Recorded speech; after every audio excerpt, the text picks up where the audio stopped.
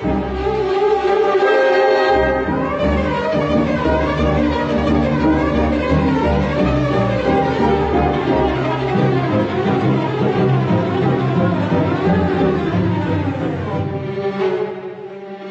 to another episode of Float Your Boat, folks. I'm George Sabados. And I'm Brett Pattinson. Now, Brett, who do we have on today? We have would it be called Doctor? Professor? Professor Paulo De Souza. De Souza. Yeah, so he works... All the way from Brazil. All the way from Brazil. He's a lovely fellow, but he's currently working for the CSIRO. He worked for a couple of interesting institutions before that, but he's amazing. He makes these, he builds these little itty bitty backpacks. For bees. For bees. Yeah. For our honeybees. I just want to know how he manages to tie them down and put the backpacks on the bees. It's very interesting. I can think of something, but I'm not going to say that. But it's not it's not backpacks as most people would know. I mean, these are not designed for camping, so the bees can fly off, into the wilderness and have a bit of a kumbaya around the campfire. Kumbaya, someone's praying, Lord. Kumbaya. Oh, beehive. Oh, thanks, George. That's a pretty bad dad joke. Buzz off. No, these are actually transmitters that are collecting data that is useful in so many different ways. But let's not give the whole interview away. No, I won't give it away. But he's obviously he and his co-workers are their aim is to solve an emerging crisis. Well, it's not emerging. It's been going on for quite a few years. It's just that I guess they've recognised the problem and now they're taking action. My last company, Apple and Bee. Yeah. We started a foundation, a bee foundation, and we were donating some of our profits to the CSIRO. So I've known about this for many years. In fact, I was actually going to ask Paulo if he was one of the scientists that was involved in the money that we gave to the CSIRO. Right. Okay. So why don't we? Yeah. Why don't we buzz off and? Buzz off. Let it be. Let it be. Let it be. Let it be. Let it be. Let it be.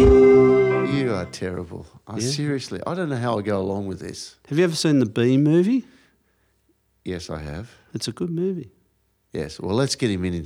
I don't want to hear any more of this. You sure? Yeah. No more.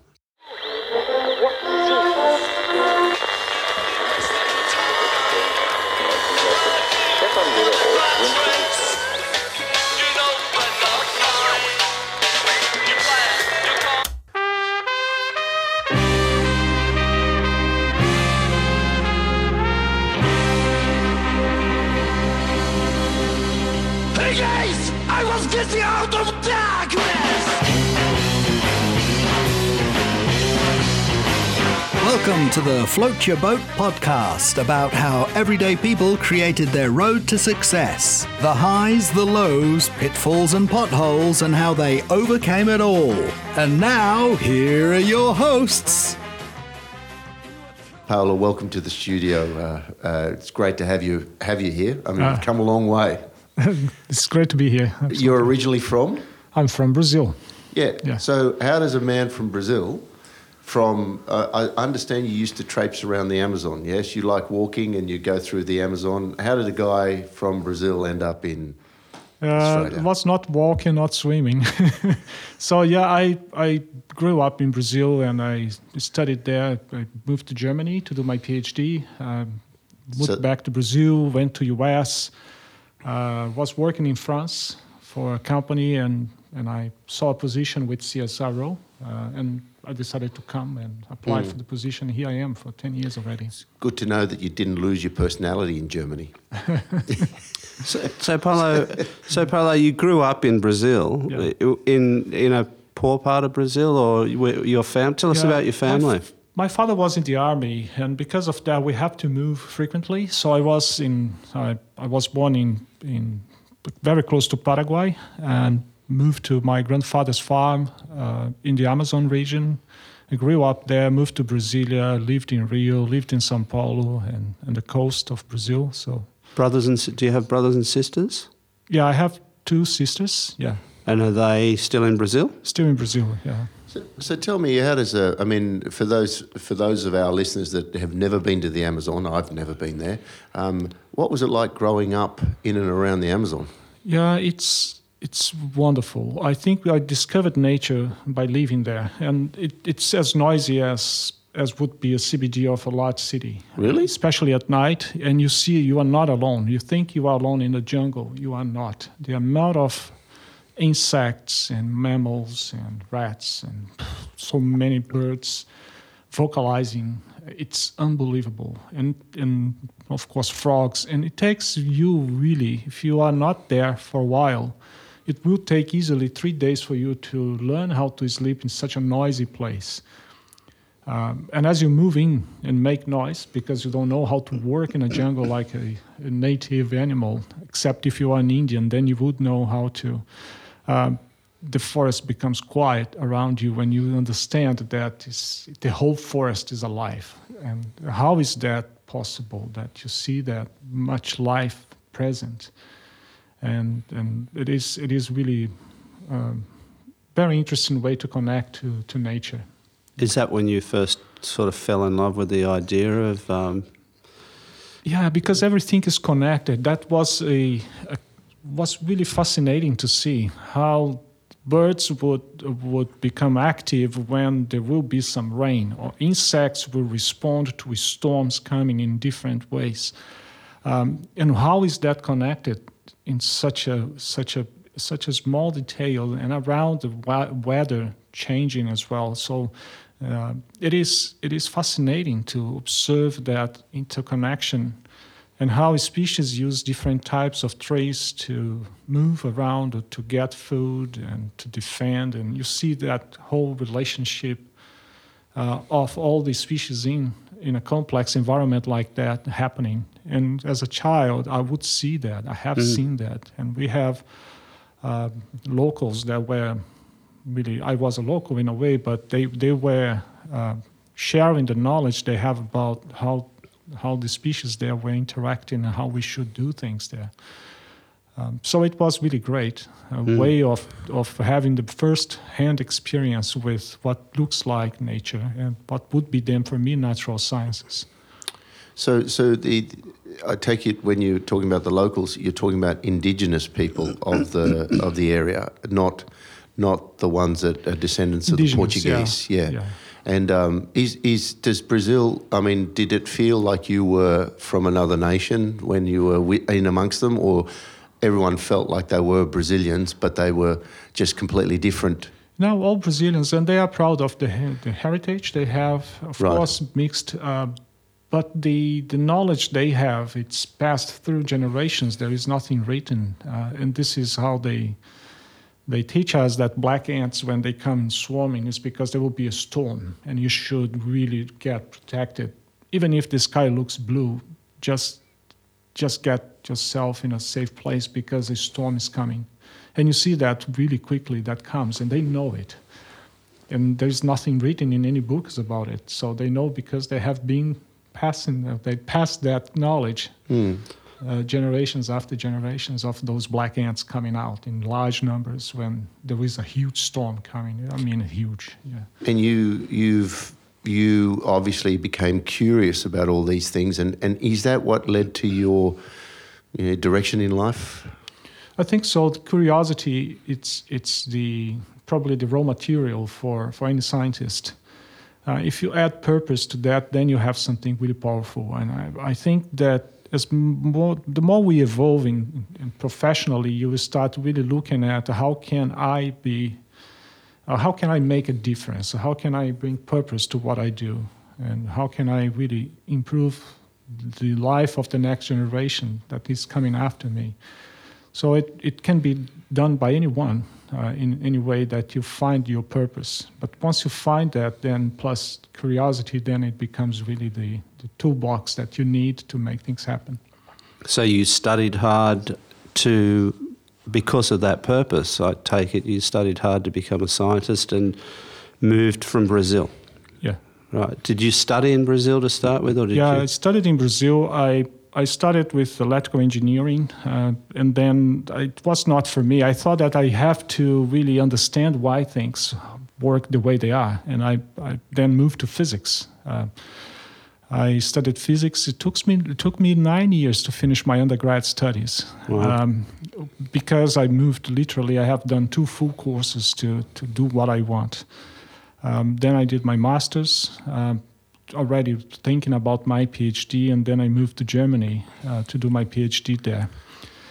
So I had to study a lot, and still scientists will continue studying because the area evolves quickly. So you need to keep up with what is going on constantly. Forever at school. Forever, yeah, it is. And also you need to be prepared to change. Though I am in love with what I do, but maybe I will just give up for a new passion. And this is how we professionally changed over time. And science is not different. I think scientists today are not just that scientists studying that topic for their whole life. They need to change. They need to adapt. They need to repurpose what they do. They need to look at ways that the science can be applied and learn new skills and continue becoming really relevant to the community. So I take it that your PhD subject was very different to what you're doing now, obviously. Yeah, in many ways, yes. So you have evolved. Yeah, my PhD was about the miniaturization of an instrument that ended up being selected by the European Space Agency and by NASA to their missions to Mars. Start, 2, 1, booster ignition, and liftoff of the Space Shuttle Discovery, returning to the space station, paving the way for future missions beyond. So I have 3 instruments on the surface of Mars. One that has been sent by the European Space Agency, and the other ones that have been sent by NASA. That have your name on them. Yeah, I can't tell you. Otherwise, I have to kill you after. That's a secret. Is it still top secret? No, I'm just kidding. No. Good on you, George. Okay, sorry. George a bit slow on the uptake. He had a few wines last night. No, look, the instrument is pretty small, so I have a small name as well, but yeah, there are ways that you can get your name. You don't have a small name. The instrument with ESA crashed on the surface of Mars, so I have an instrument in pieces there. It was my Christmas present in 2003, not a good one. And just a week after we landed with Spirit, the first of the twin hovers of the Mars Exploration Hover project from NASA. And then 3 weeks after that, we landed with Opportunity. And Opportunity and Spirit were supposed to work for 3 months. And guess what? They were working all the time. They didn't stop. We had Spirit working for 6 years, and Opportunity is active until today. We have over the last weeks a few problems to get connection with Opportunity because of dust storm on the surface of Mars, but let's see how we go. How does that happen? I mean, they obviously estimate the lifespan of a vehicle or an instrument, and then it far exceeds expectations. How does that happen? Yeah, there are two things there and a lesson learned. The first 2 things is the way we collect energy, or the way we generate or harvest energy on the surface of Mars with those rovers are primarily with using the solar panels. So we have the rover deck with solar panels. We knew it will get dusty. Looking at previous missions like Sojourner that landed, the mission was called Pathfinder in 1997, that landed with Sojourner, a small rover. And that rover is about the size of a microwave. Really got a lot of dust. And we calculated the amount of dust that will be on the deck, and that will lead us for about 3 months of mission. But we had dust devils coming and cleaning the rover. The winds on Mars brings dust, but they also clean. And because of that, we just got energy again, just like magic. And then we continue working. But the machine also found a lot of problems. And the second part is that we have a fantastic team of engineers. at JPL, a Jet Propulsion Lab, that really have made a difference. Fantastic group. And we have rovers, for example, driving backwards when they were supposed to drive forward because we have 6 wheels and one of the wheels got stuck. We can't move it. Then we have like a rover trying to drive in a sandy place just like Bondi Beach. And you get really 5 wheels and an anchor because you can't move. You dig with that. So you need to drive backwards, trenching the soil as you go. But the machine was not built for that. And this is where the engineering genuity of this group came about and made the whole difference. And the lesson learned is that we have not been prepared for the success. We always think that something could go wrong. But actually, this mission was overwhelmingly successful. We could never dream in our best dreams that we would be able to run this mission for 1 year. And we are here 15 years after, still with the rover active, which is something that we never think about, that actually you should be prepared for the success. And none of us have been asked our employers, for example, to let us keep working with the rover on Mars. I was working for a mining company at that time. And I could say, well, can I continue working with NASA in this? Actually, we are not exploring ores on Mars. We are exploring here on Earth. Were you contracted by NASA just for a short period of time, and then you had to move on? Yeah, then I have to move on, but I continue as a participating scientist. So you can still tap into the frequencies from I got a lot of images, and I can show you a few. Yeah, images and data comes from NASA, and we use infrastructure in Australia to collect data from NASA. So we have the Deep Space Network with dishes that are pointing to the sky in Spain, in California, and off Canberra in Tintabilla. And that one is actually managed by CSIRO. So we look at deep space. So you have backdoor access. Yeah. We collect the data. I'm listening to you and I'm thinking, I have trouble putting the lid on my teacup here, and you're talking about something that's way out there, like so far away, and yet it's still functioning after all this time. It's just, that blows my mind, really. Is there life on Mars?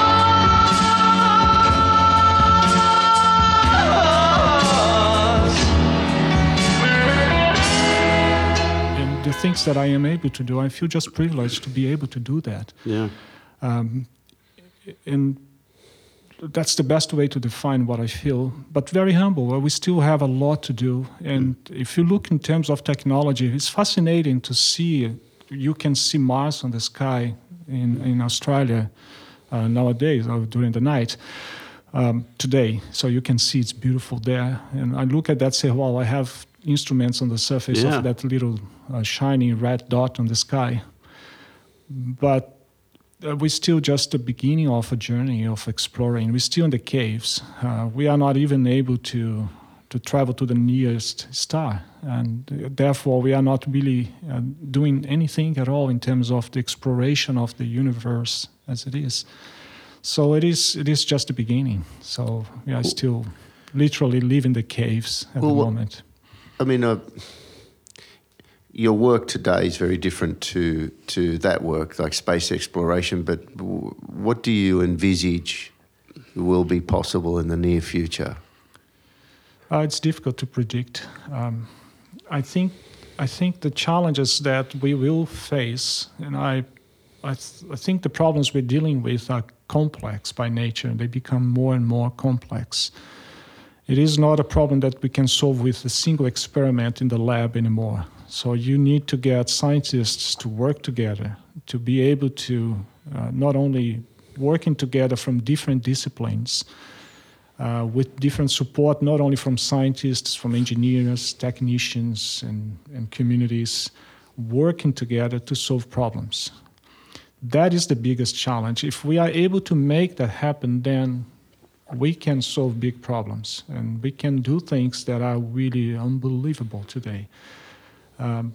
In doing that, we need to also realize that we are very short-sighted as human beings. We are always looking at the short-term gains, and looking at the short-term gains, we are always also very, very limited in seeing the consequences of the things we develop. So we develop tools that enable us to solve a problem, and we create 3-4 other problems.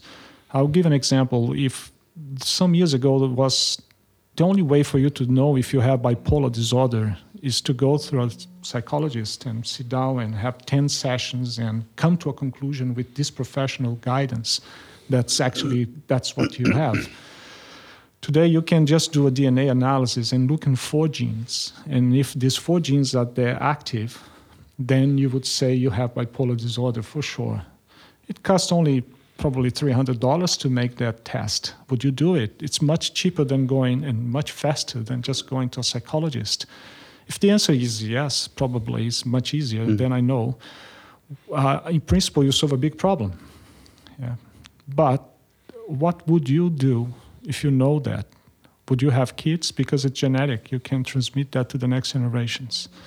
But what if your employer knows that you have bipolar disorder? Would you be promoted? And your life insurance, would your policy cost the same? Would you get a visa to go to another country if they can have access to that information? So the consequences of solving a problem can be far worse than the problem itself. This is where we are facing a really, really big challenge. We can do wonderful things in the future, but we need to pay attention to the consequences of what we develop. And I don't think we are well instrumented to do it. So listeners, just remember, if you like Float Your Boat, go and review us on whichever app you're using at the moment, whether it be on your Android or your iPhone. Yes, and be sure to review, find the review tag. And click on that and write a nice review and subscribe.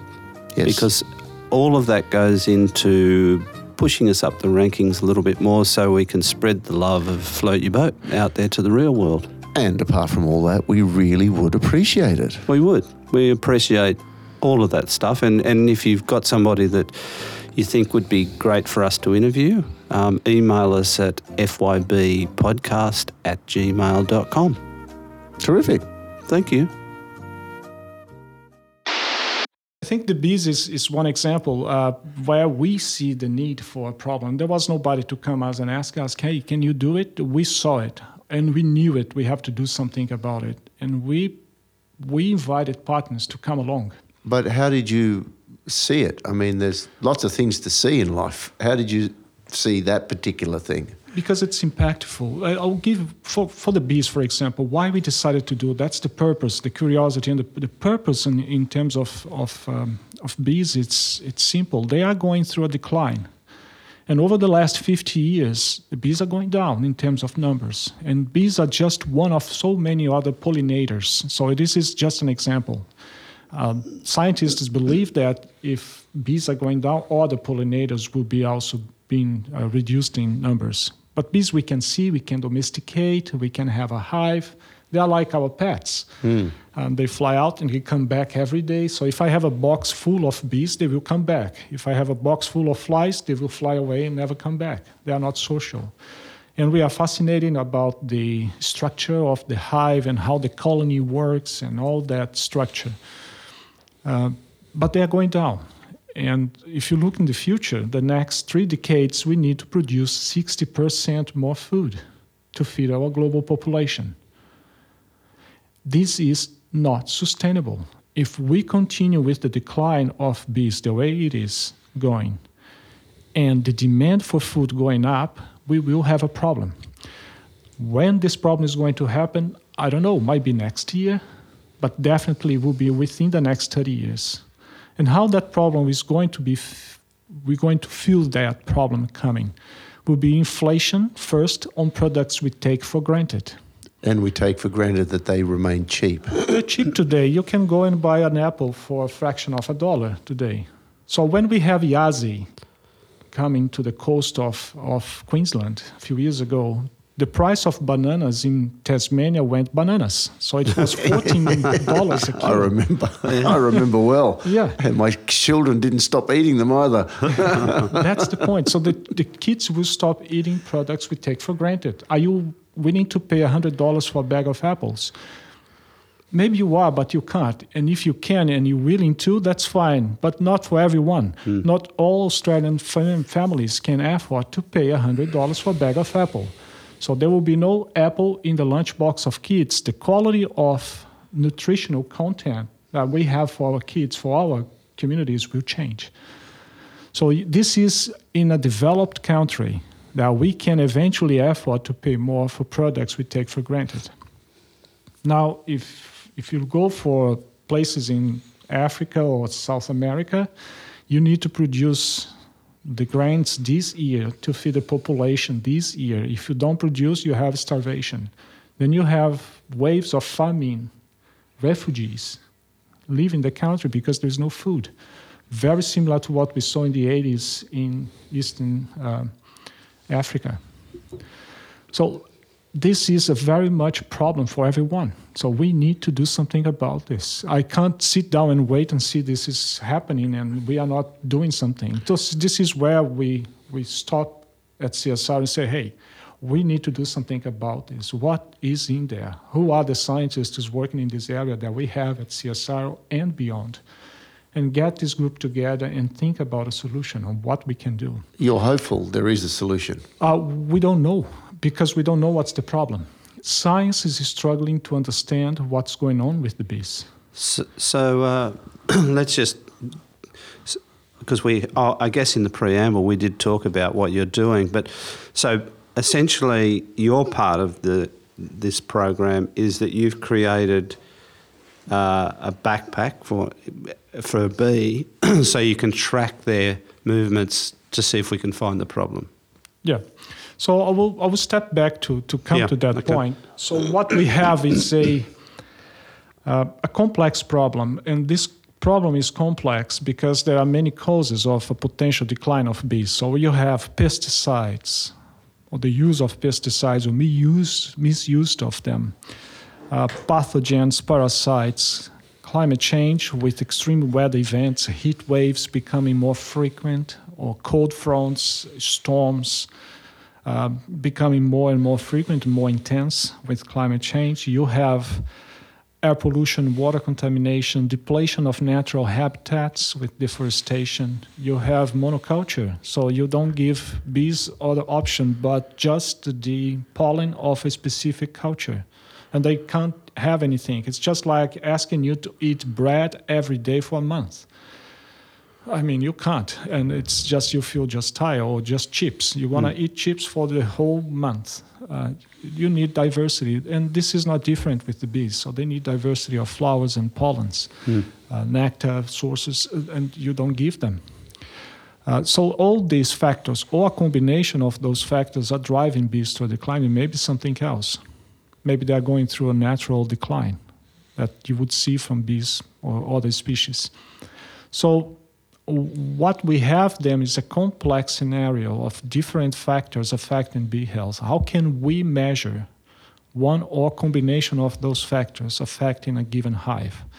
So the way we thought was to get bees monitored, but you open a hive, all bees look the same. They're twins. I can't distinguish them. I can distinguish young bees with old bees because the younger bees are more hairier than the old ones, but that's it. So the way to do it is to give them a license plate, or to give them a registration number, or anything like that. So we found a way to do with microchips. So like we microchip dogs and cats, we microchip bees. But these microchips are of a different size. Yeah, they have to be pretty small, otherwise the bees won't be able to carry. So we glue it, and it weighs about a third of what a honeybee can carry in water, honey, or pollen. So we put that backpack on the bee using super glue. We try all different types of sophisticated agglomerants until we run out of those, and we have to do some experiments. And let's go to the supermarket and get some. Good old-fashioned super glue. It was the best. So we tend to over-engineer things. Yeah, very common in science to do that. So very expensive agglomerants and all these things. And just the super glue was the best. Yeah. So we use that to put a little bit of super glue on the bee, and let the bee fly. And as the bee flies out and in the hive, we monitor then the responses of how active this bee is. And then we can provide bees with a little bit of pesticides or expose them to a stress factor like pesticide doses. Sublethal. The bee won't die, but they will get intoxicated. And then we see how this bee will behave compared to bees not exposed to that. And this is how we start looking at those factors. And quickly we realize that we can't do this alone. I can't run all those factors in my lab, and this is where scientists were going wrong about it. This model of science today is that you sit down and you have a great idea. You hide that from anybody else because you have to be the one that makes this original discovery. Yeah. And I go and publish first.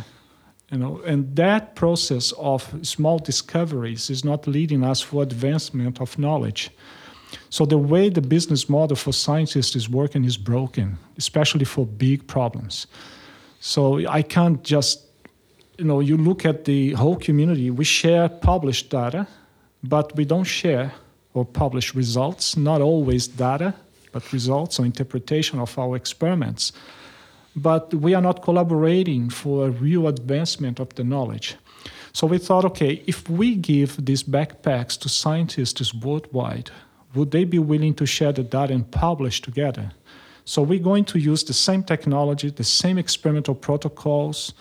We use the same data format so everybody can understand each other in terms of data sets. And then we will publish together. And yes, they are willing to do so.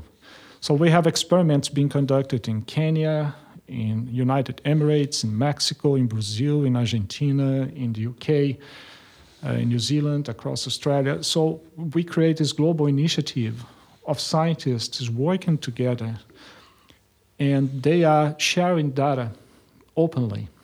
So we have examples of scientists working with radiation in the UK, scientists working with radiation in Chernobyl area in Ukraine, and scientists working with the same bees in pristine environments like in New Zealand. And they share the data, and the quality of the paper they're going to publish is just completely different if they were working in isolation. So what we have done is to bring scientists to work together. Each one brings a piece of a puzzle, very complex puzzle, and hopefully we will get enough data to see the big picture of what is going on. So we will understand the problems really well and the relationship of all different causes of this problem. Then we will be able to develop solutions for those problems. We are not yet there. We are trying to understand the problem. There is just one problem: time. The time is ticking. So you can't see how long it will take for all the data to come in to build a picture. We have very interesting results already that help us, at least to measure what's the impact of different factors and to understand if a hive is going through a struggle and will collapse. Things like, for example, CCD, or colony collapse disorder, is a name coined by American scientists in, if I'm not wrong, in Pennsylvania, where they open a hive. The hive is absolutely healthy, busy, bees are working, everything's fine. Next day you go there, open the hives, there's no bee there, all gone. This is not swarming. Swarming is part of the hive goes with the old queen and leave a new queen behind. This is all gone, all dead. And we don't know why. In one day, all bees are dead. But now we can predict when that is going to happen. We know days in advance because of the activity of the bees, what is going on. So we can predict life expectancy of bees, for example. Is that based on them having the transmitters on their backs? Is that right? For us, it works like if you go to a GP, and the GP says, okay, we have a look at your blood tests, and you have a little bit of cholesterol here. You said that you are sedentary, you're not doing exercises, you smoke, and overweight. You look and probably have a little bit of diabetes in the family and heart attacks and things like that. So your life expectancy, it's not really great. If you stop smoking, it's likely that your life expectancy will reduce, will improve in 10 years. So we were able to do the same work of a GP today by looking at those stress factors and see what's the impact that those stress factors will have in the life expectancy of the bees. And you need bees to live for a given time for the hive to be sustainable. If it's not living for that time, then the colony is not sustainable and collapse.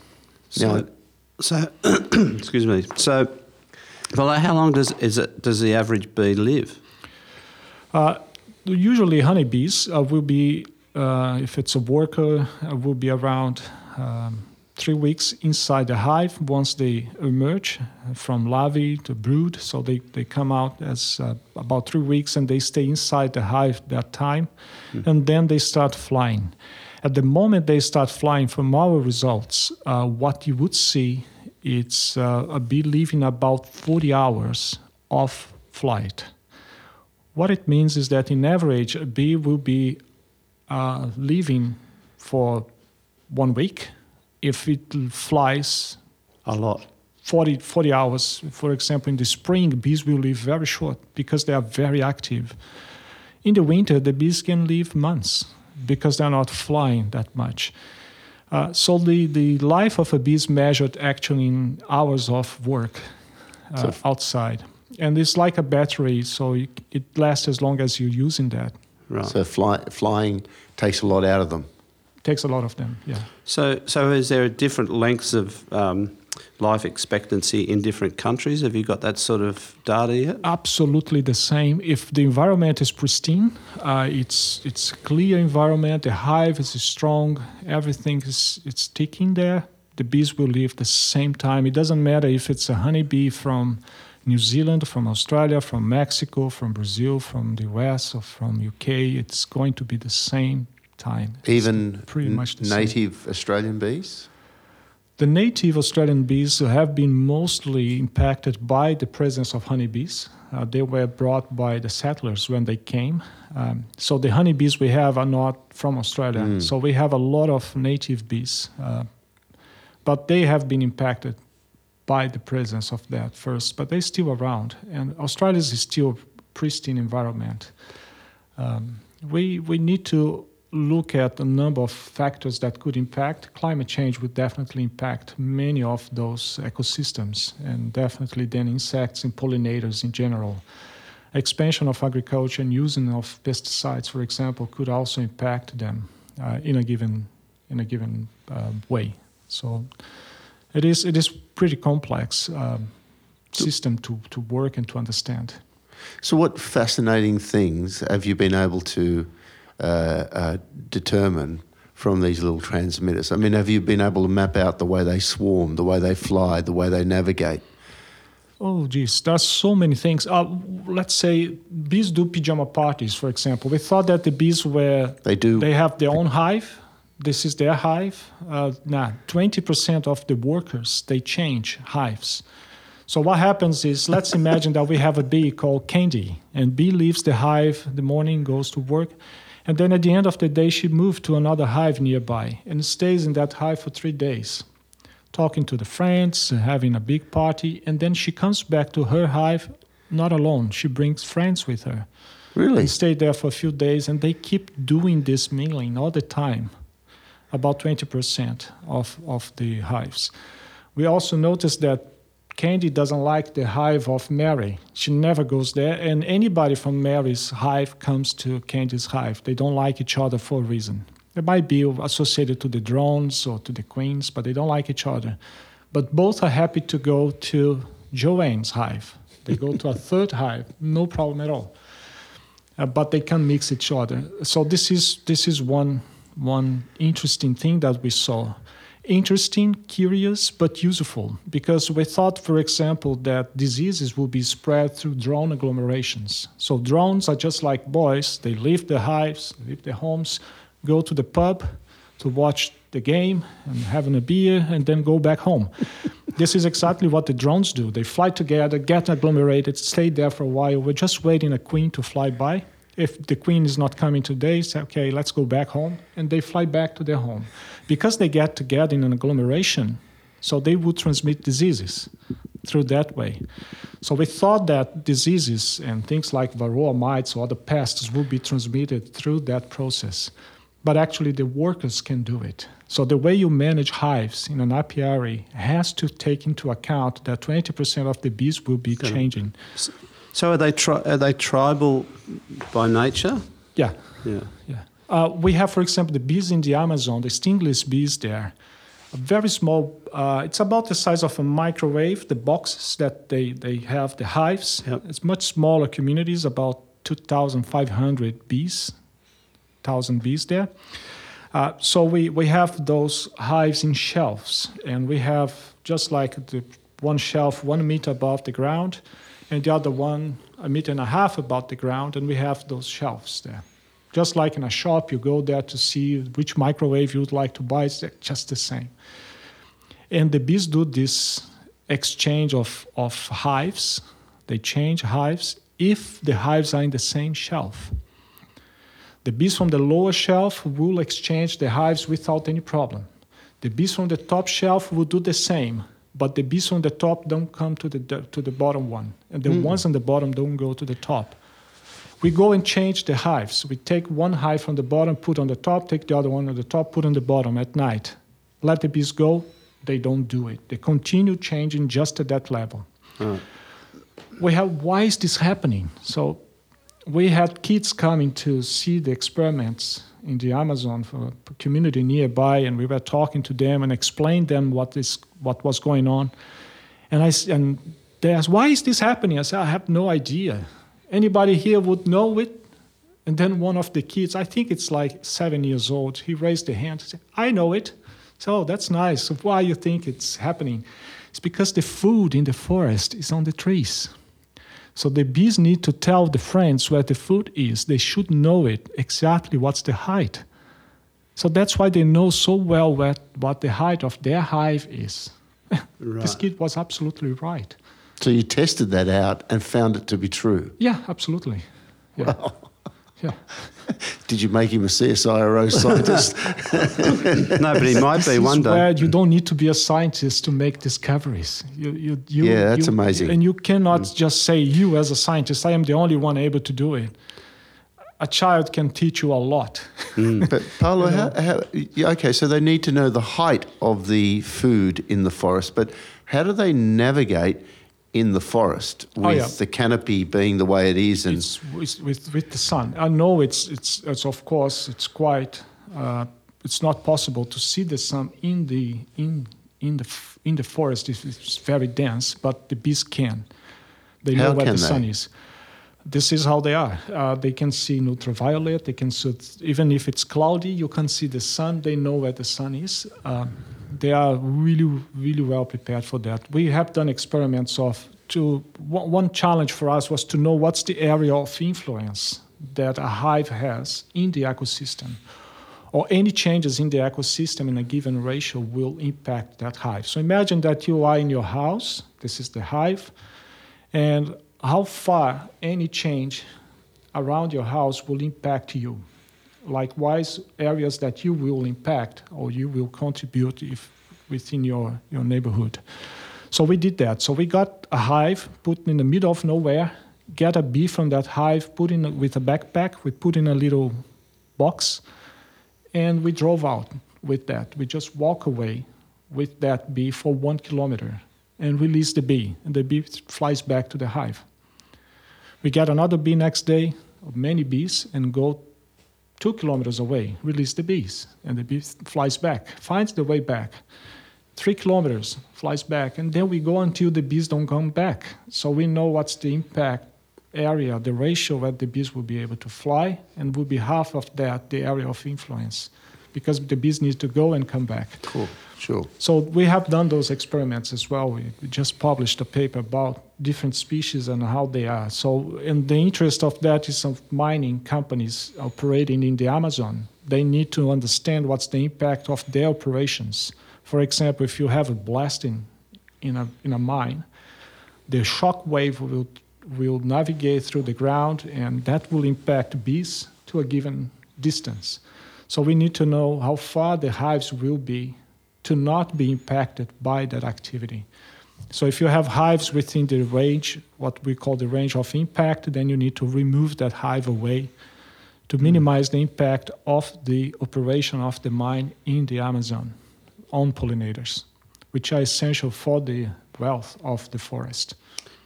How long's this program been going for? How long have you been making backpacks? We're already doing that for almost 5 years. Right. Yeah, we have today more than 500,000 bees with backpacks worldwide. Wow. And for each one, we have a effort logging. We know every day what the bees were doing, how many times they fly in and out, each one of those. How are they logged? I mean, obviously you need supercomputers to put it all together. I mean, how is all that data collected? Yeah, there is a small computer that we use in there. It's a very small. It's about a matchbox size. It's produced by Intel, and Intel gave us all the computers we need for this initiative. We collected data through that, so we have antennas that reads just like a e-tag that you have in your car when you drive by tolls, and reads that. So as they fly in, fly out. It's the same. As the bee passed by, we detect, hey, Mary just came by. Yep, charge her $1. Left, stay outside for an hour and a half, came back, stay inside the hive for 3 hours watching TV, is leaving again. So we have all that information. And we can see how bees change their behavior depending on temperature, depending on moisture, depending on concentration of pollutants in the environment. So we can relate that change in behavior with and also impact in the long term. It is not enough, for example, to see the impact of pesticides on bees exposed to pesticides. You expose one bee to pesticides, you see what's the impact on that bee, but also you could see the impact in the next generations in the hive that will be fed with pollen or nectar contaminated with pesticides. So you can see how that will impact the next generation, and the next generation of the hive, how weak or strong that will be over time. So this is what these kind of experiments are needed in the long term, so you need to run that through the time. And having Northern Hemisphere working and Southern Hemisphere scientists working at the same time allow us to continue with a very high density of data being collected. Is there things that people can do, like everyday people, to help this process? Like, should we be planting certain plants in our gardens? Is that going to help? There are a lot of things, and they're very simple things to do. The first one, have a garden. If you can have diversity of flowers, and it's not really difficult to see which bees or which flowers bees prefer to visit. Try to get them in your small veranda if you have, or in your yard, your garden, at your home, or maybe in the office, or you have so many hives in Sydney in top of roofs, for example, and they need flowers. So if you have flowers, the bees will come. They will be there. And seasonal flowers, so you can see through the season the ones you can have. This is one way you can definitely help them. Sometimes, of course, you can look at sugar water solutions and things like that, so you can have a little bit of syrup for bees to come and drink. That could help them eventually. But having flowers is absolutely great. That's the easiest, the natural way. Not only help bees, but will make your house a little bit more beautiful, for sure. The other thing you can do is definitely get more information about it. Look at the local Beekeepers Association. Go there, have a conversation with them. They are a fascinating group. They know so much about bees, and they are so willing to help and to provide with information. Maybe you can have a small hive as well in your place. They can assist you in making that not only a enjoyable activity, but also it will be really it's beautiful. To see the hive working, and you're definitely going to have a lot of fun by doing that, and minimize any risks of having, and give you technical support for that on how to work with bees. You can also look for local produce all the time as well, instead of having produce produced outside and far from you. It's not that necessarily imported produce is bad, but if you can look at local produce, it's something that can definitely help. Organic, not using pesticides, and all this would definitely be a way that you can strengthen that market and making them stronger and making them more active. Yeah, I can see clearly now from Jimmy Cliff. Hothouse Flowers. Hothouse Flowers, yeah. Hothouse Flowers. Yeah, they did a version of it. Oh, yeah, that was a cover. Well, many people have covered it over the years. Who was the original? Jimmy Cliff? Jimmy Cliff. Yeah. Yeah, I think it's a beautiful song, but also it's beautiful the instruments and voices, and I think it's a nice song. Yeah, I like it. Well, George, have you got any more? I do. What's your vision for the future? I'm definitely optimistic. I hope we will be able to solve those problems. And my fear is that we are not going to offer, our kids the what we experienced. It's something we need to do something about it. We have a responsibility. I don't want to fail towards my next generation, but not doing that. So time is running. The problems are getting more and more complex. We need to make things happen. And conversations like this, definitely, and people listening to this, it's a really fantastic way to raise awareness on those problems and get more people to think about how to improve the way we live. And if we get more and more people, definitely I'm continue the journey of really making a splash and get an impact out there. So I hope we will have a great work done and a great future for us here on Earth. We don't need to go to Mars to do it. I hope so too. Paolo, thanks so much for coming in today. Thank you very much, Paolo. We need more people like you. Fantastic. Thank you so much. You.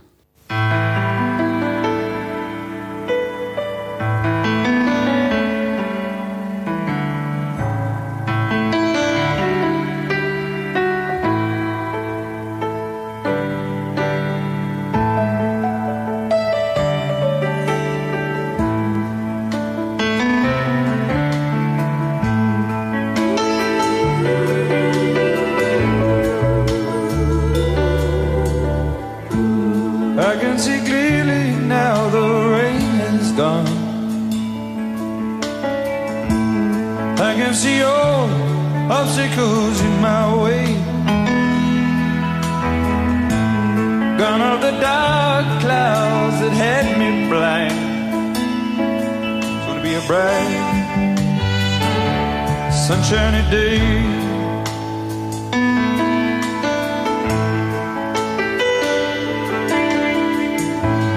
Think I can make it now the pain is gone.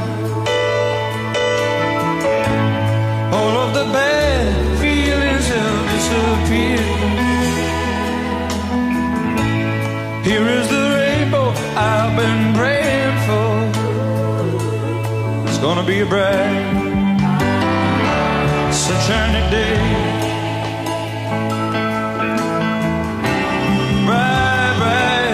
Sunshiny day. Look all around, there's nothing but blue skies. Look straight ahead, nothing but blue skies.